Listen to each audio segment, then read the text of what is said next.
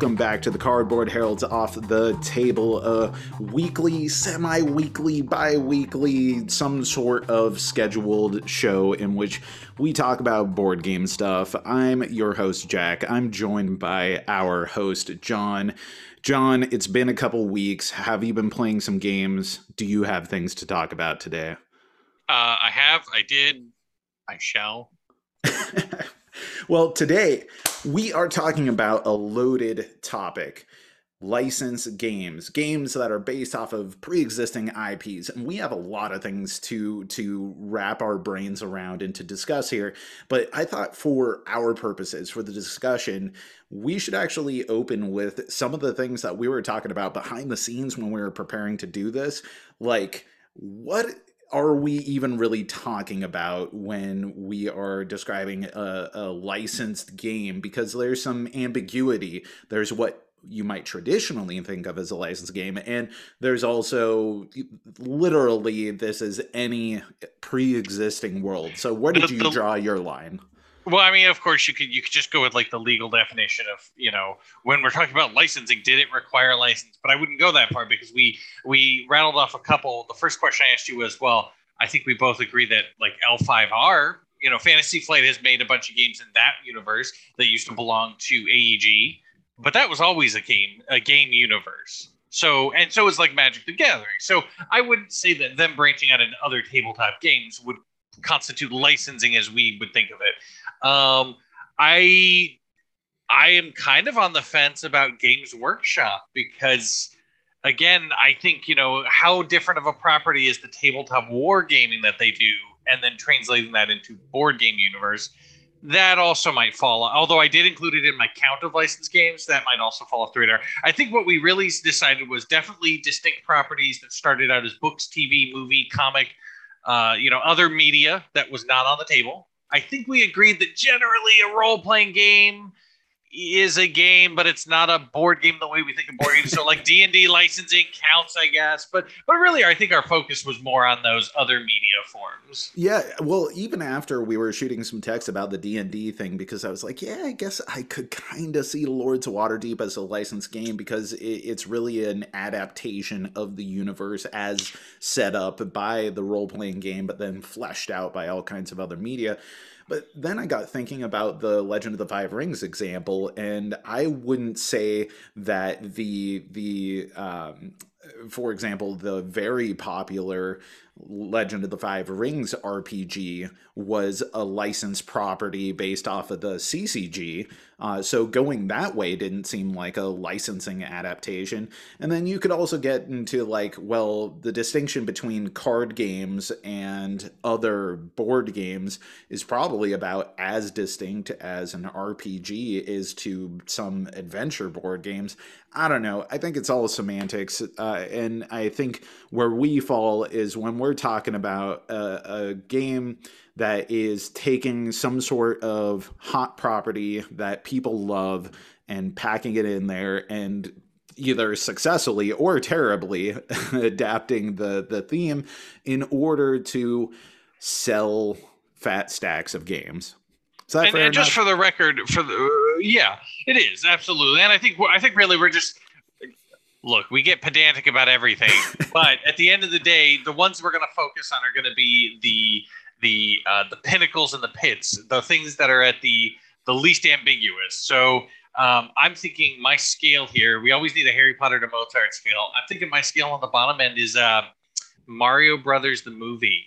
That's the ones that tank, turning something that should never be something else into that thing. Doing it terribly. Do not disparage the great Bob Hoskins, rest in peace, John Leguizamo, and Dennis Hopper. I mean, come on, cinematic masterpiece. Like that should be our benchmark for like the Mozart of adaptations. If that's, I was thinking we'd go Lord of the Rings to Mario Brothers. Like we've got to do two dissimilar things, but both are adaptations. Yeah. Okay, yeah. Well, then we got a few things that we could discuss. So I think what preempted this for me was that there was this announcement for CMON doing a Masters of the Universe board game. And my gut reaction was ew. Like, Yeah. I was like, nothing about that sounds appealing, which is strange because typically, like I'm not someone who necessarily hates on licensed games. And also, Masters of the Universe was something that I was super into as a kid. I watched all of the new She-Ra cartoon with my kid, and it was fantastic. The new Kevin Smith Masters of the Universe is pretty good. I've watched like 2 episodes. It seemed pretty decent. So like the universe itself is at least nostalgic for me, but as compared to say the announcement for Dune Imperium, where I was like, yes, this looks so cool. Masters of the Universe, I was like, ugh, this is going to go over like a Led Zeppelin.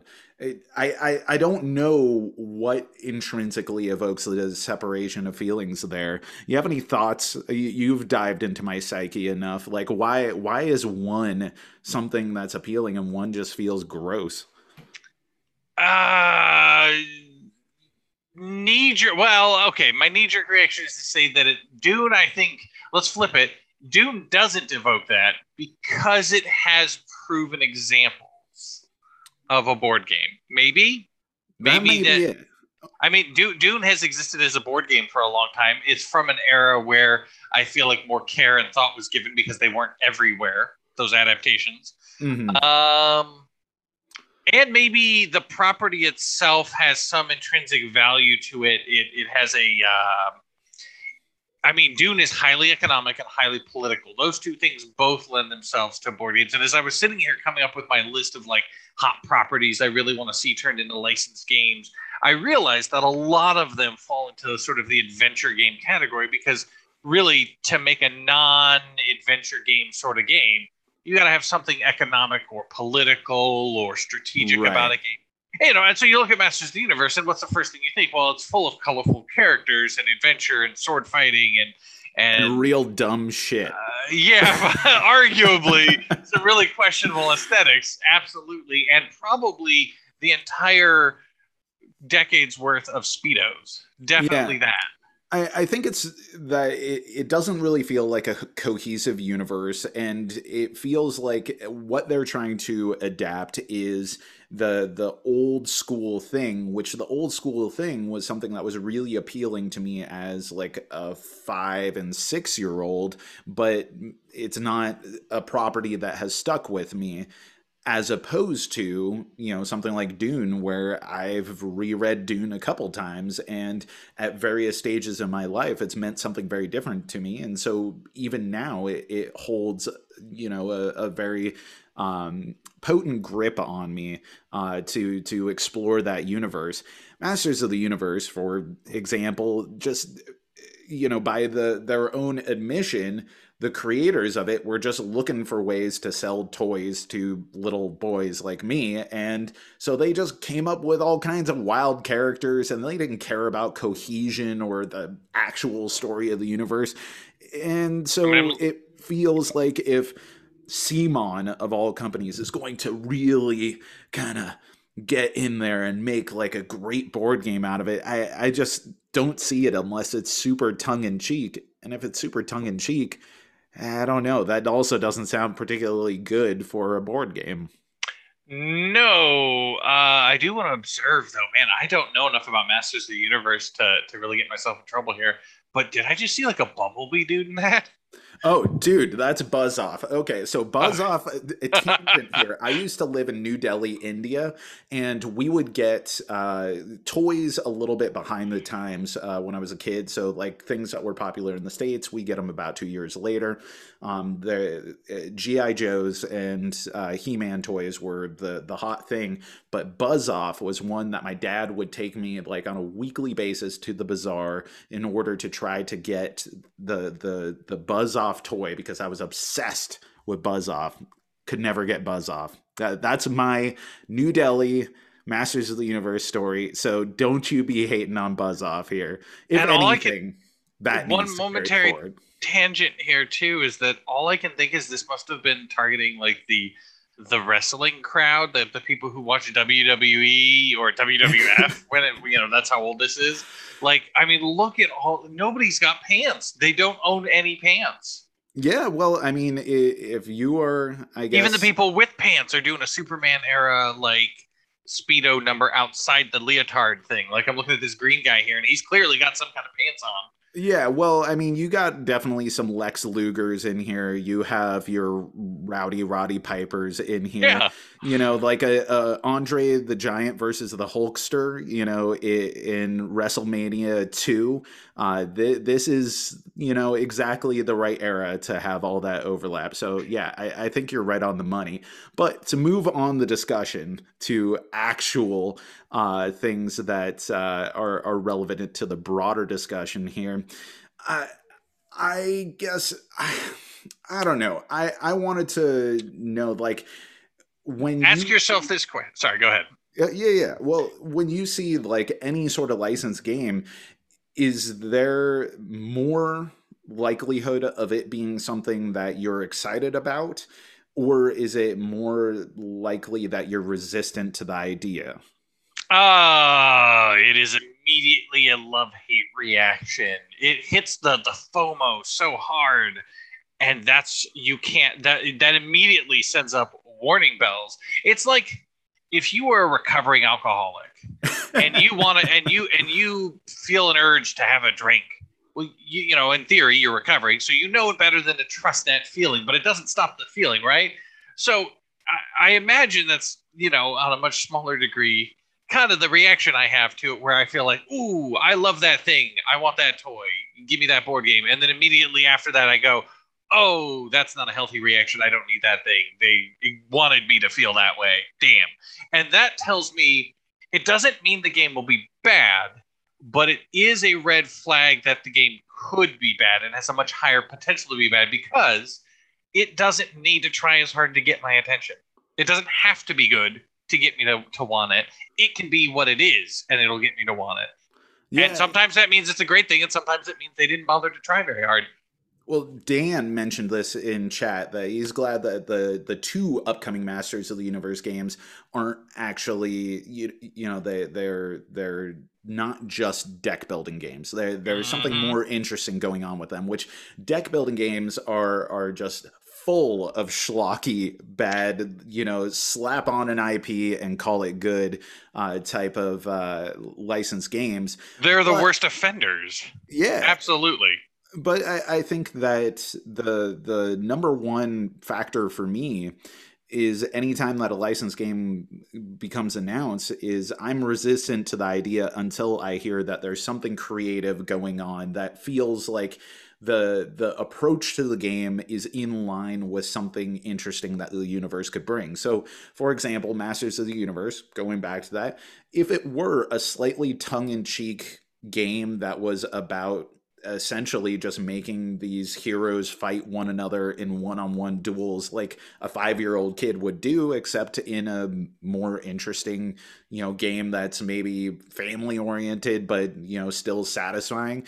I could see that. If it's just a deck building game, then that is awful. That sounds like the theme provides no substance to the mechanics. And then you compare that with something like, say, Game of Thrones Second Edition, where the entire plot of Game of Thrones is about this war and the horrors and the tragedies of war and the betrayals, and it is reinforced through the mechanics, and the mechanics are reinforced by the theme.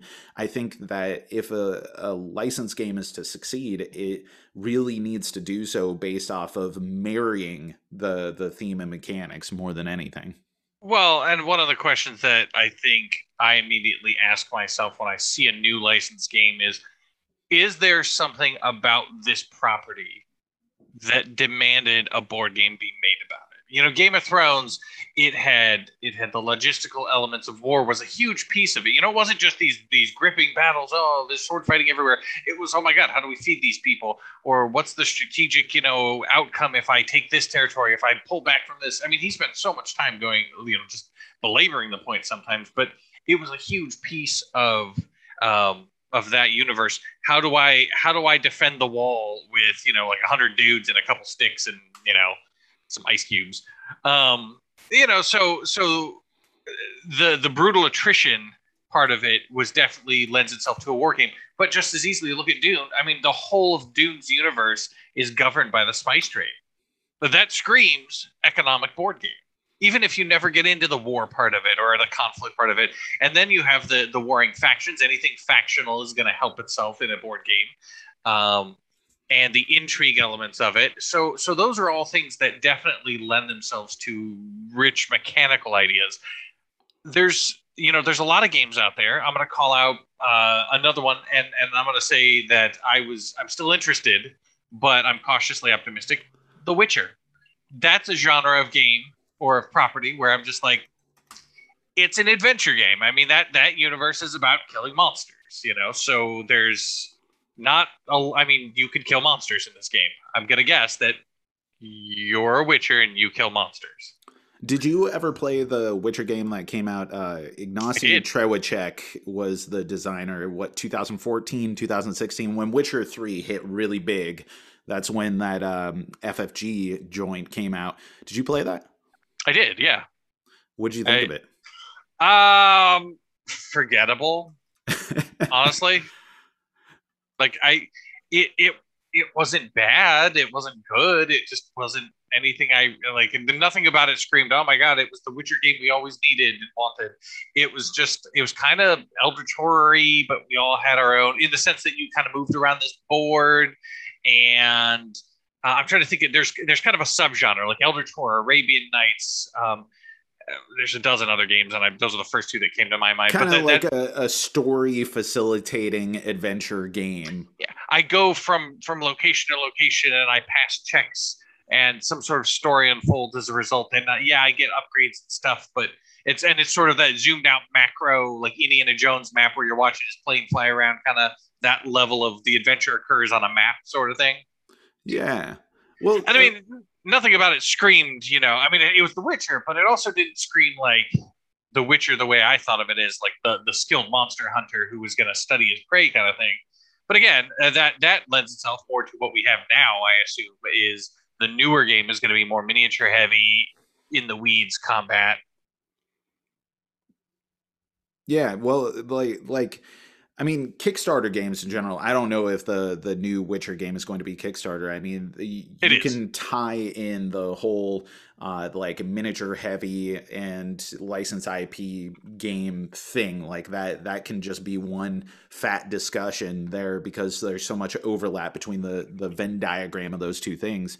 I was thinking about like what makes a good IP, or at least like a intellectual property that allows for a range of different types of games. And thinking about the games that I own and the games that I know that there's a ton of older games or newer games coming out. Dune, for example, is what I have brought up right now. I mean, you have, of course, the 1979 Dune, which is like a keystone in our hobby. That's a flashpoint for things that changed and evolved one further step towards what the modern hobby is. And that wasn't even designed as a Dune game. During the development, Avalon Hill told the designers, well, could you make a Dune game out of this? And they were like, sure. But nonetheless, people celebrate it for the way that it adapts the materials of the book that feel quintessentially Dune into this war game structure. But you're right.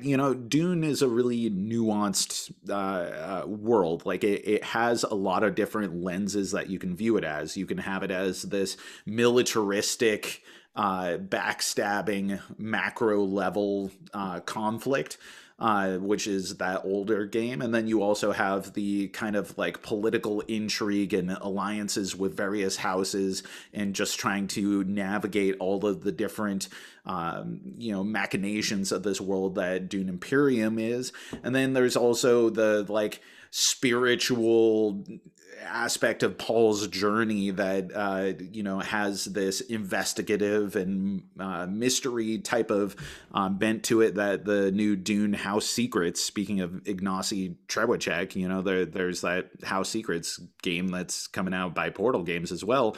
And so it seems like a property that leans into like there's so many different ways that you could take this that it feels right for so many different types of properties, whereas other properties feel a little bit more flimsy. Well, I would also see if that begs the question: is there a difference between a sort of a top-down design when it comes to theme versus going bottom up as far as mechanics go? Is there a game like when you sit down and you go, okay, I want this to be made into a board game. This is my favorite comic book or whatever. That's more of a top-down design. Then you're trying to marry theme to mechanics, starting with the theme. But the other side is what you just described, where Dune was a game that existed mechanically, and it was an obvious fit to tie it to a theme that was a licensed property. The same could be said of the Dune, the House Secrets. I mean, this is a game that already exists and is being married to a theme that fits it well. But it's not like someone sat around and said, you know what we need? We need a Doom investigation game or Dune. Do you have any thoughts on games that where the IPs competing, like this is just a platform for all of the different toys to come to the table? Is the game itself, like I'm thinking of Unmatched is a good example. They have all kinds of different storylines.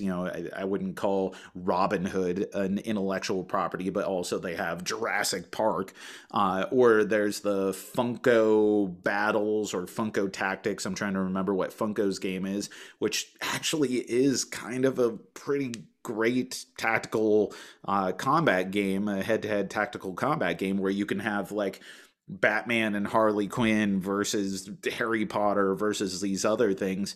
And then, going back to a game that made a huge impact on me, Versus System, the CCG that had Marvel and DC, and at one point it had Hellboy. Part of the fun of those things was that you could see these mashups. You're getting what I'm talking about. With various universes and properties that otherwise you wouldn't be able to battle. Do you feel like those allow for a different type of gaming that you wouldn't be appreciative of if it were just narrowed down to one IP? I mean, that's the big part of the selling point for some of those. Yes, and I actually would list because of course one of the fun pieces of doing a discussion about IPs is coming up with your list of the ones you hate, the ones you love, and the ones you want to see. Smash Brothers would be kind of fun. Yeah, that's exactly. I'm a big fan. I'm a Capcom. When you and I used to jam out on Capcom versus Marvel, and I didn't care as much about the Capcom as the Marvel, but I mean, come on, your boy Mega Man's in there, mixing it up with Scorpion and stuff. Oh, I'm sorry, I just crossed genres. I was thinking DC and Mortal Kombat, and then I'm mashing up the mashups. We just need Capcom and Warner Brothers to get all their stuff together in order to make the Mortal Kombat versus Street Fighter versus DC versus Marvel game that we've all been praying for. Right. I'm mashing them up in my head already, apparently. But yeah, no. So, I mean, isn't that what you like when you see two things that are somewhat similar? You're like, oh man, I want to see Ryu go head to head with like Scorpion or something. You see two fighting game properties, you want to kind of mash them up. So yeah, I think that's an easy genre to do it right. If you're gonna, assuming that the game's core mechanics are right, and usually that lends itself to like a head to head, either card game or tactical miniature format. But I think that's one that you can't go too wrong on. And yes, having multiple properties makes it more whimsical, and then it doesn't have to be as. Did you play the card game Smash Up? That's a pretty popular AEG title. Of course. I played that for a while, and I really enjoyed just the lighthearted, just jamming together of genres. Like I'm gonna have ghosts and mushroom people, or dragons and leprechauns, space guys and Elvis impersonators, or whatever. Mm-hmm. I mean, that kind of format, it means that you don't have to treat the theme too seriously, and so you can do a lot more with it. So let's talk about our collections. You were like, well, we could actually take a look at our collections and the count on here. And I sat back and looked at my board game shelf, and I actually have 16 licensed games. I listed it in our notes 15, but I actually have one that's on my review pile right now. And that's a real sizable chunk of my collection. I did not anticipate that, but I think, again, it's because I didn't intrinsically lump in, my heart of hearts, Lord of the Rings, with licensed games, because they're adaptations mostly of the book material rather than the movie or anything. And I tend to think of licenses as more modern things, comic books and movies and video games and that kind of stuff. But I have 7 damn Lord of the Rings games. It's bananas. Maybe too many Lord of the Rings games, but they're all different and they're all beautiful. Um, well, would you say that you have a fellowship of Lord of the Rings games? I have damn near a fellowship. In fact, I need 2 more in order to really round that out. I Yeah, need well, I mean, but 9 how board many games to go against 9 riders, is what I'm how saying. many hobbits do you really need in a fellowship, though? I mean, you kind of got one to carry the ring and one to carry the guy carrying the ring, and then the rest of them are just knocking stuff down wells at that point.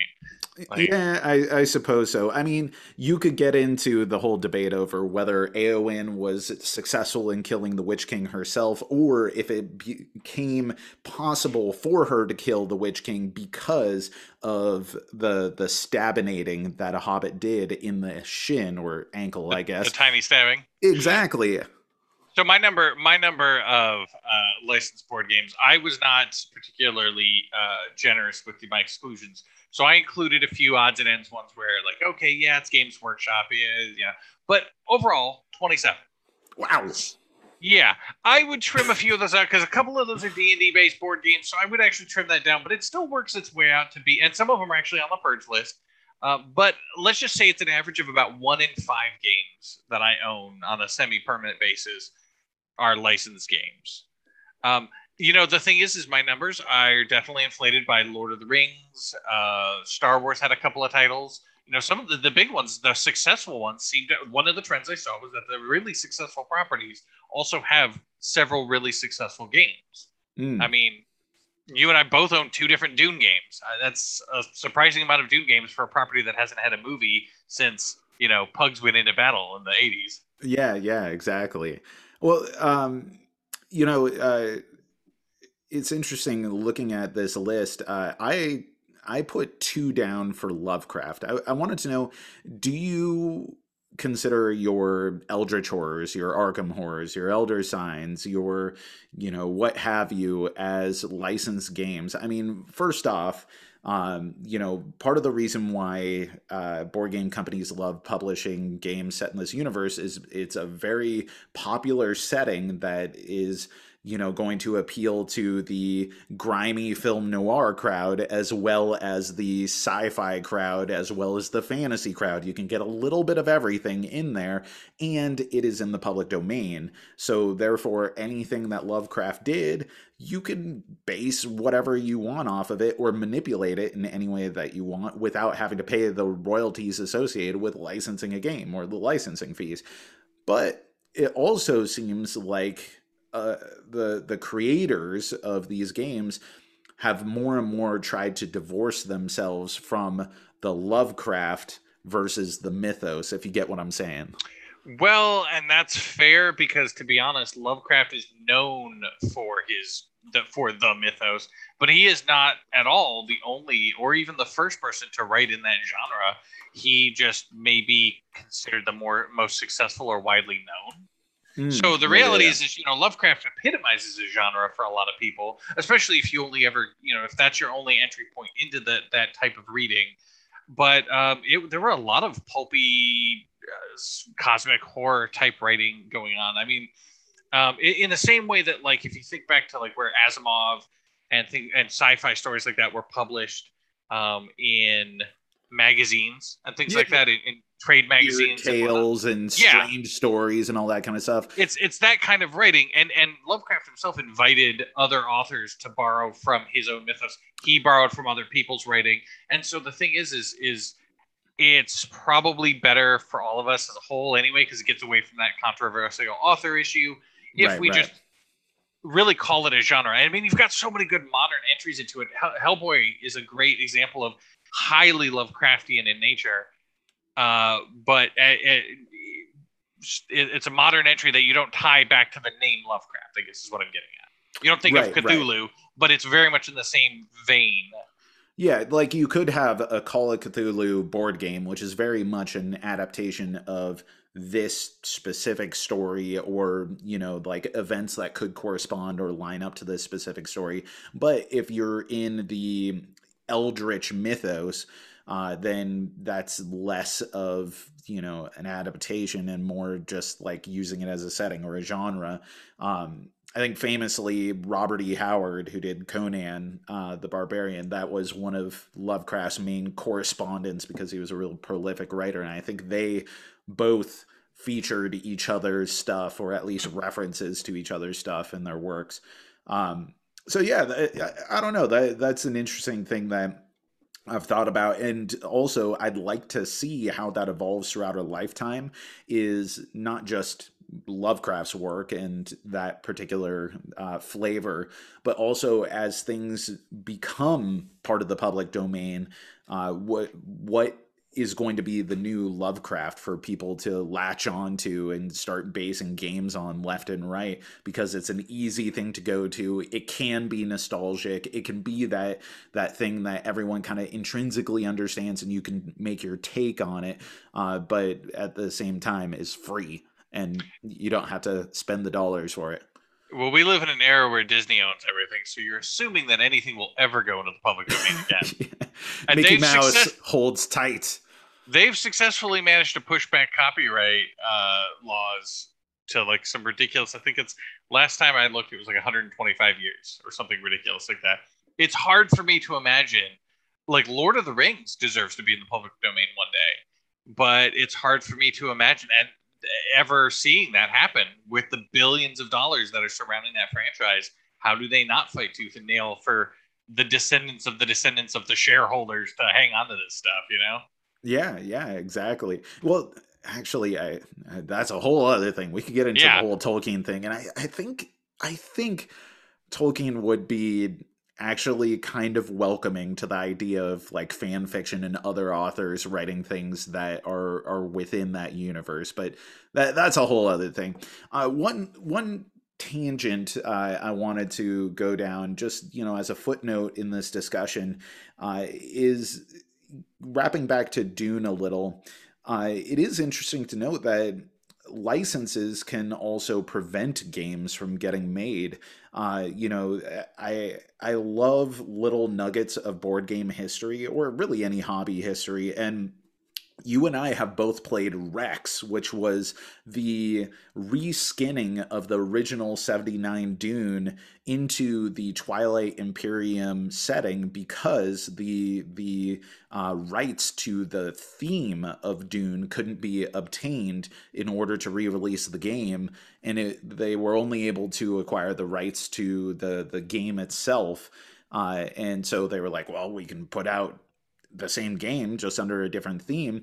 Wasn't particularly successful, and it wasn't until just recently that Gale Force 9 was able to come up with the proper reimagining of the 1979 Dune, because as part of the movie, the Herbert estate was willing to license out some of the property in order to get more merchandise made in a way that they weren't ready to do years ago. So all this licensing stuff, I mean, it has such a broad impact on various sectors of culture, including little things in board games. well, and to use another example of that, although maybe not for the same reason, Battlestar Galactica and our previous discussion of Battlestar Atlantica, the Right, right. yeah, I'm trying to think of which great old one it is, Dagon or something. Um, yeah, so there's a rethinking of a board game to take it away from a licensed property. Probably not for the reason that BSG wouldn't welcome a reprinting, so much as that property is probably expired in the collective consciousness. Not old enough to be truly nostalgic, like Masters of the Universe, but too old to be the hot topic unless something new ignites, gets it on the people's radars. Okay. So I got to respond to a couple comments here. First off, John was giving me shit earlier for my facial hair, but Kyle of Give Paws Hobby, he knows what's up. And you know, there was a crowbar accident during some of the construction recently, so I had to ditch the majority of the beard, and thankfully I didn't stick with the full on Abe Lincoln thing that I had going on. can, hold on. So what you've just admitted live on camera is that hitting you in the face with a crowbar is an improvement. Well, I mean, I guess I can be humble about that because crowbarred or not, it's still going to be an improvement over you. So, I'm not ashamed. I'm not ashamed of having some scars up on the upper lip. Dan Cheston has a comment about a Chronicles of Narnia game, and I specifically looked it up. as it relates to your wardrobe behind you. But that ain't a Actually, wardrobe. not a wardrobe. That's just a pair of massive brown curtains to keep out the Alaska sunlight that comes in only during the summer, but constantly during the summer. So yeah, So no, what's that what's the news on the Narnia game? Do we got anything? I did a little bit of looking. All I could find is some of those. There are some surprisingly older titles for licensed board games that are, you think back to like the Parker Brothers type games that are not not what we think of hobby board gaming. There's a 2005 game by Milton Bradley, Parker Brothers, Hasbro. Again, I Hmm. think you're going to find that you're looking at a lot of roll and move, Candylandy type stuff. That's me judging a book by its cover, but I'm looking at these pieces, and I've read this book before when I was like 6. Not um, not the real book Narnia, which I also did read, the metaphorical one, where this is clearly not a great game. sure. Well, then let's round this out with like some examples of some of like the best and worst that we've seen, and then take it over to our dream IPs. So, like when you think of a licensed game, what are some of the polarizing titles that hop into your mind? The ones where you're like, oh, this is actually what represents a good one, and then the ones that make you go like, I resent the whole thing entirely, and in fact, board games are terrible, and I hate the world because they burned me that bad for messing up my IP, the thing that I wanted to see, and this is what you give me. I think that the ones that burn you are probably the more memorable in a lot of ways. I mean, good ones are good. Battlestar Galactica is a great game for what it did and for what how it tied so well to the IP itself. Um, that is one where maybe the game itself hasn't aged as well, but I'd say it's still good, but it's definitely not like I would redesign it. I would love to see a redesign or reimplementation of that idea.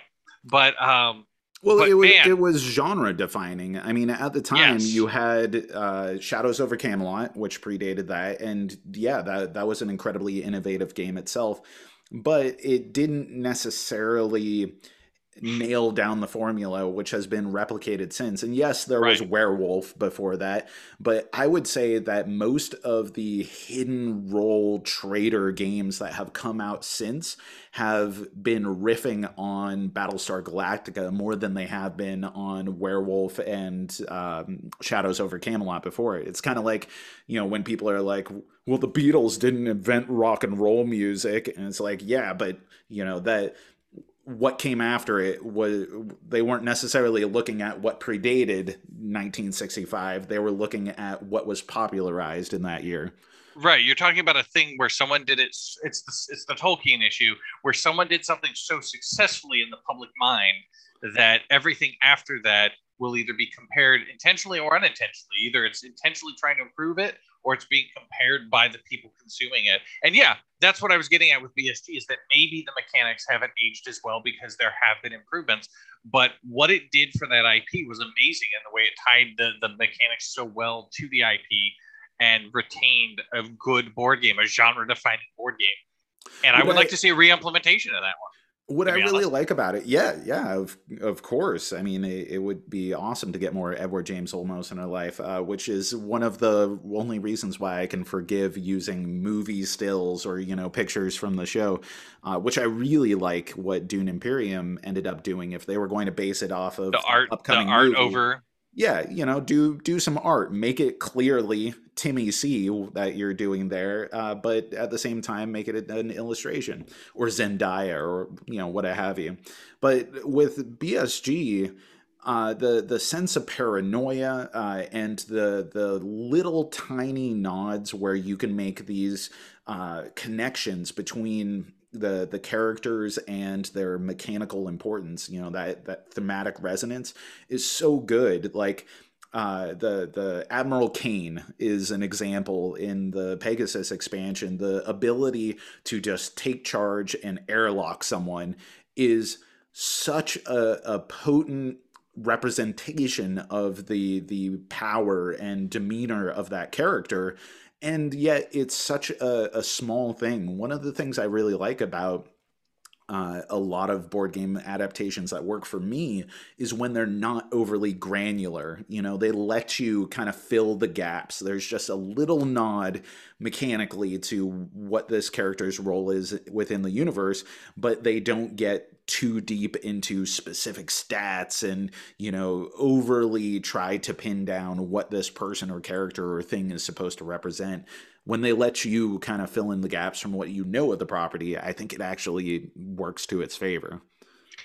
I would agree with that. I also like that feeling of, I think you've done the theme justice when you can feel like you just want to point out and go, yes, that's the thing they do.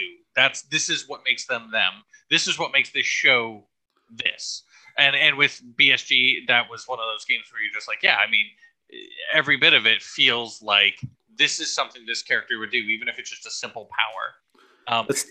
Be Gaius and just be like, okay, not only am I the smartest guy in the room and I can tell who's a Cylon, but you can't trust me by virtue of the fact that I can't show you proof. I have to just tell you verbally. And that's been some of the sources, some of the best moments in that game. Let's talk about this travesty. I owned that game once upon a time. Have you played that? I have not played it, but I know a lot of people who were particularly burned about it. This is actually one of those ones where my gut reaction, even though I love Mega Man, was like, yeah, that's just going to be a terrible game. And I did not invest. And I'm glad I didn't. This predated my common sense purchasing habits. Honestly, there are two licensed games that I'll hold up as two just rotten games that I picked up. And both of them felt like they had potential to me for some reason or another. Mega Man and Dark Souls, both video game properties, both painfully long and unfun to play.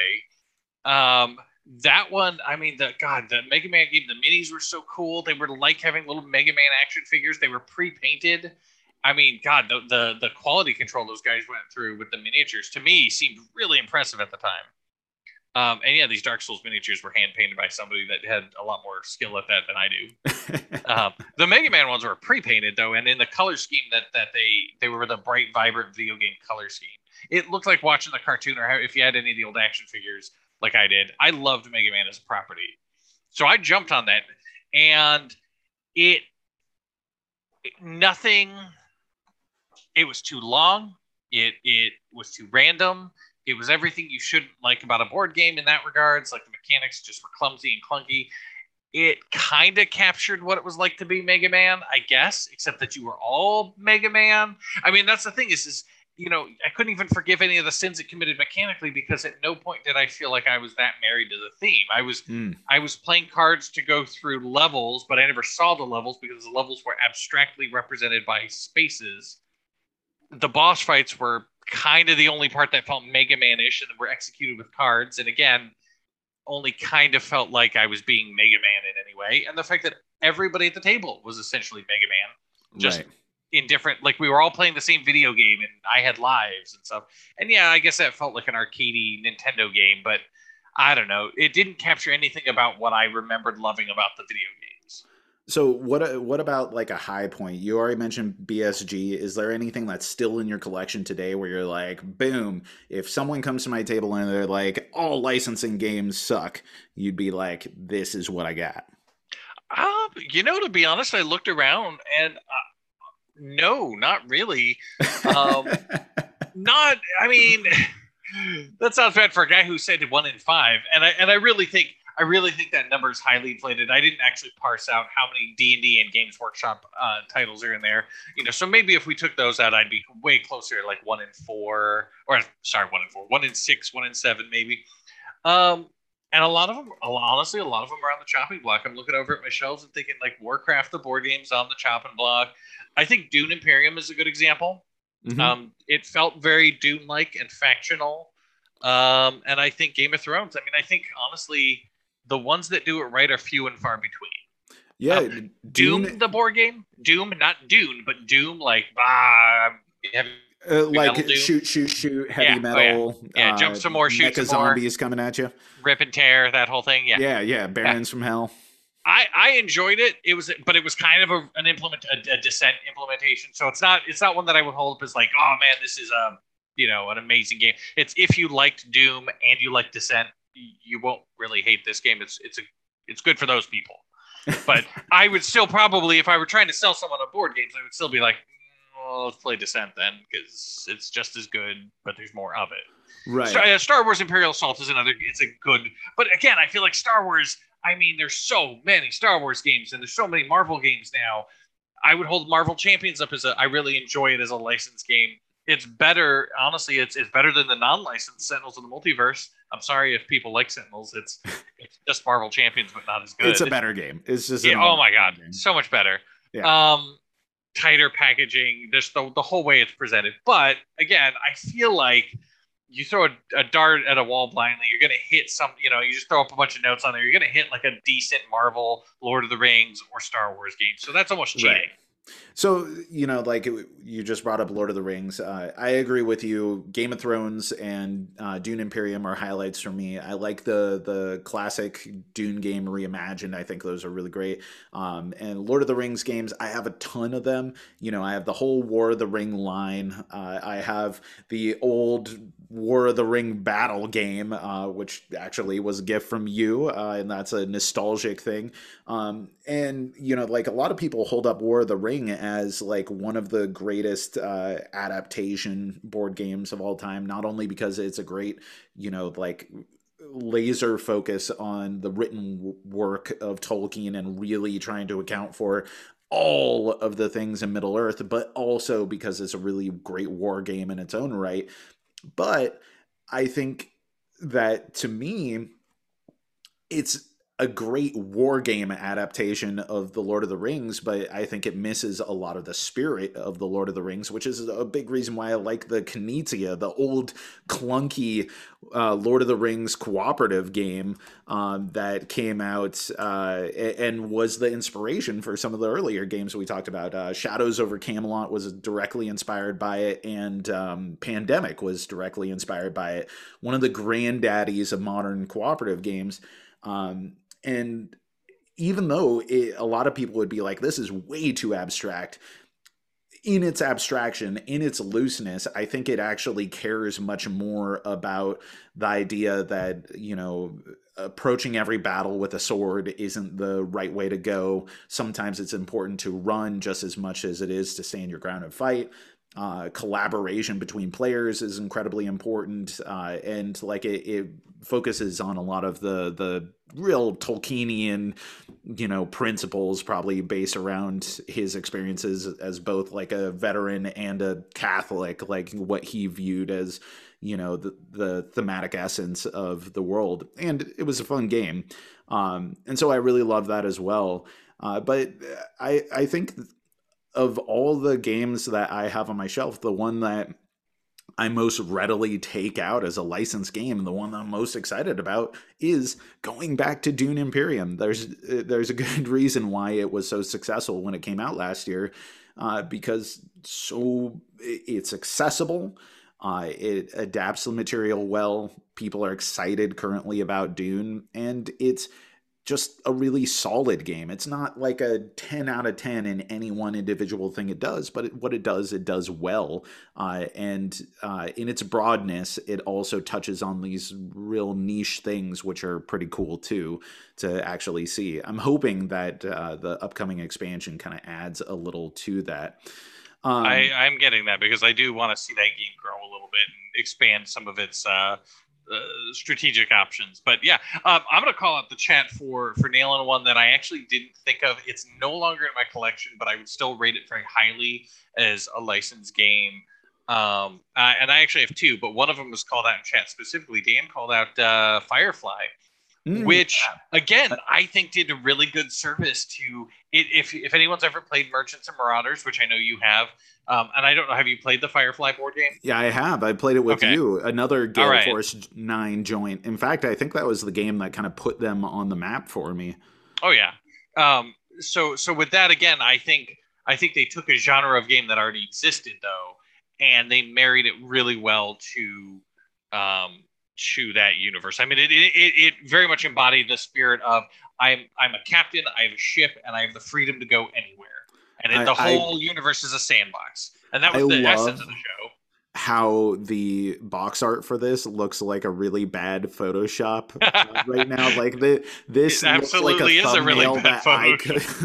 This looks like a thumbnail I could create, and I am not good at any sort of digital manipulation. So that kind of shows how this has been dated a little bit. But I think this was a little bit more of a uh, shoestring budget in order to get this Movie, onto the table. another production stills one though.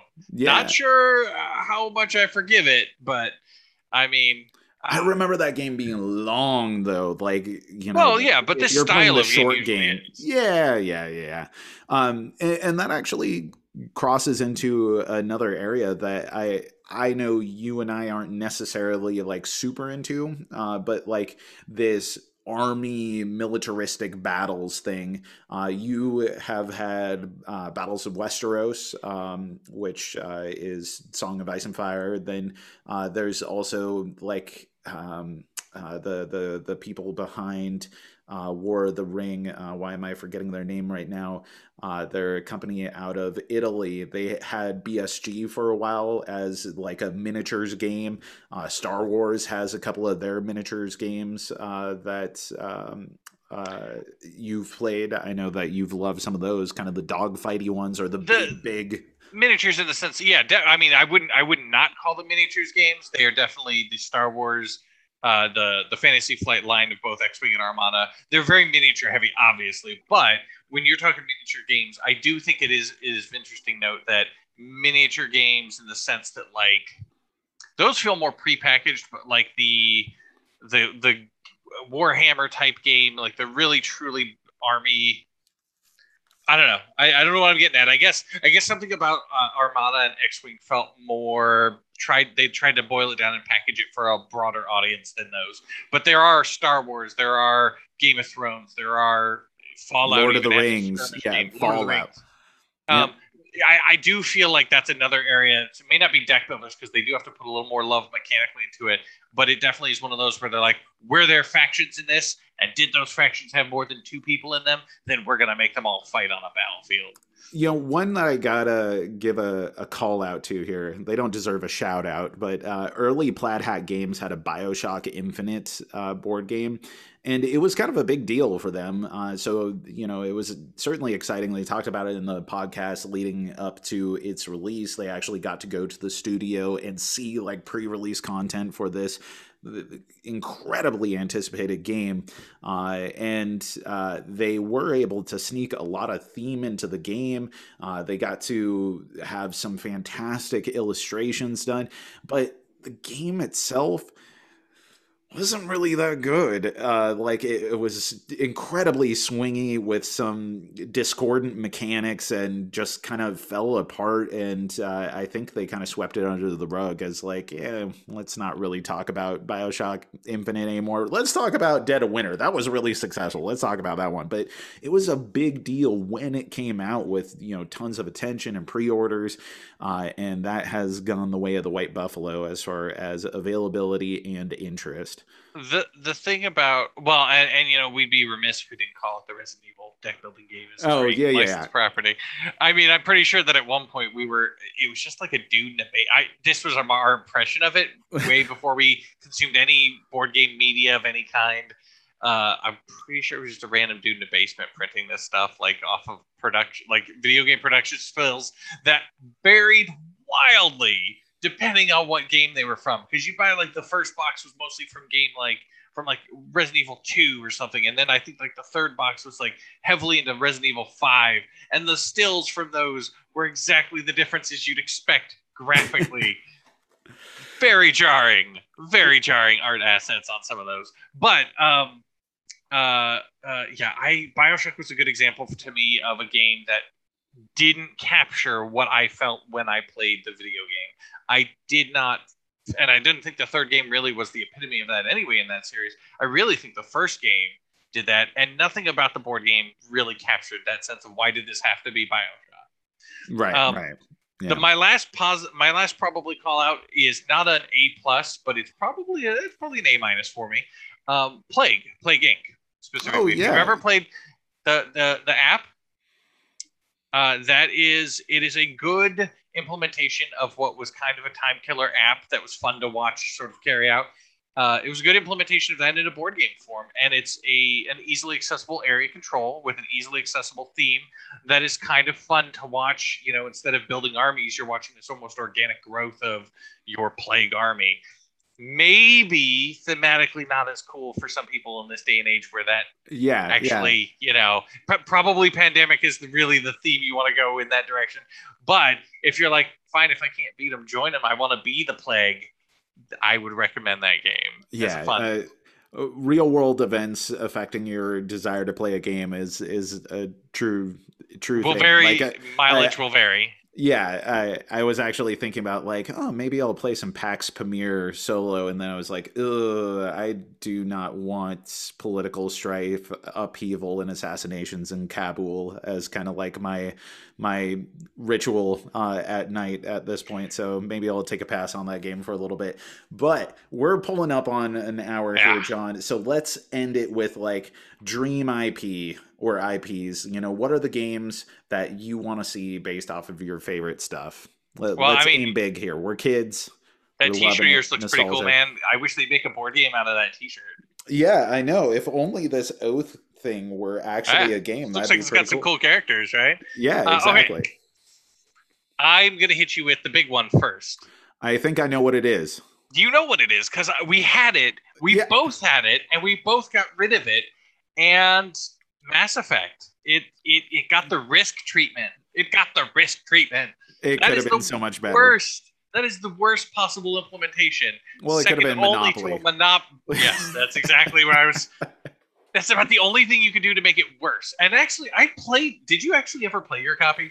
No. It's really hard to get that played, isn't it? I got it because I loved Mass Effect so much, and then every time I thought about playing it as a Risk game, I was just like, nah, I gotta move on. And I grew up playing Risk. I loved Risk as a kid, but I recognize that exercise is not something I enjoy as a board game anymore. I want more than what it can do for me. And if I do go back and play it on those rare occasions with like my dad and my uncle, it's a nostalgia train.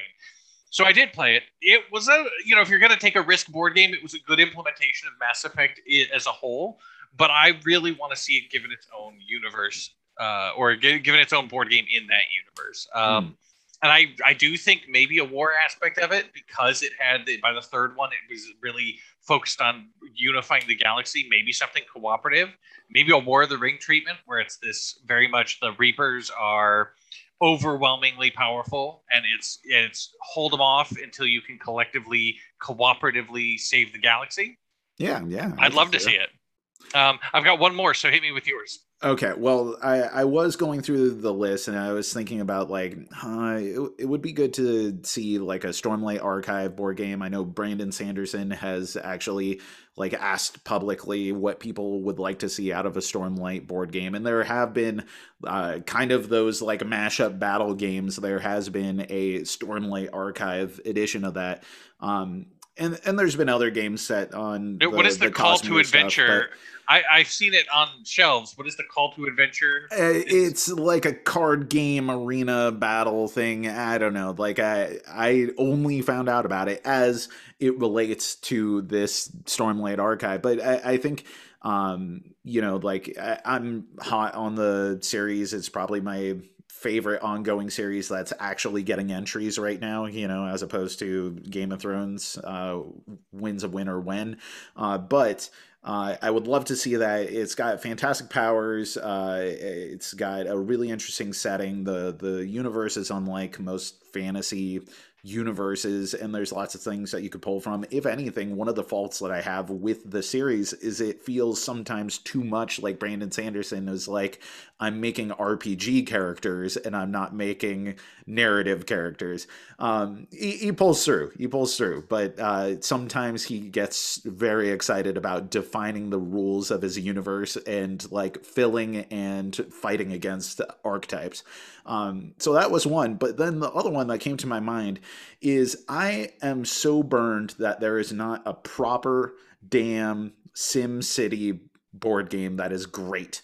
You know, SimCity 2000, there have been lots of city builders that have come out as board games. My wife refers to Suburbia as playing SimCity, Yeah, by the way. exactly. That seems like a clear thematic inspiration, but it's not quite the same thing. I think there is room for a scaling one to however many players cooperative building city planning game out there. City Skylines was a video game that then had a board game adaptation, but it's all right. You know, like I think that whoever owns the rights to SimCity very much could do with like a proper hobby board game treatment and come out with something incredibly special. In the way that tower defense games, I've never really played a board game tower defense game that truly felt like the tower defense games I love. There's got to be a better way to approach SimCity. So that's one of my dream themes. Well, in all fairness, one, I did see a tower defense game at a Gen Con many years ago that looked super intense and didn't make. I mean, and it was the tower defense game, so maybe that's the one you're missing. Maybe it is. But also, you're kidding yourself if you think SimCity is what needs to get made into a game. I mean, that would be overlooking at least two other Sim games. Sim Ant? You're telling me that they're going to make City before Ant? Come on. Right, exactly. You know, we got to have Sim Ant, we got to have Sim Life, and there was some Sim like Universe or something. Spore. That was kind of like a Sim thing. So my other one is one that I also know that you could probably agree with is a property deserving way more love than it gets, and all the merchandising in the world. But I'm not sure what I would want in a game from it. And I've thought about this as I've mused about like amateur board game designer moments where I'm just like, man, if I design a game, what would I do? And I don't know what this would deserve. What does the Venture Brothers need for a board game? What makes that show that show? Like, is it do you pick a character and then you go around and fail at things? Like, you know, do you have factional stuff like the OSI and the Monarch? You know, is it cooperative in nature? Are we trying to find out who Rusty's mom is? Like, I think you could do the Imperium treatment, you know, different factions that you're trying to interact and align yourself with.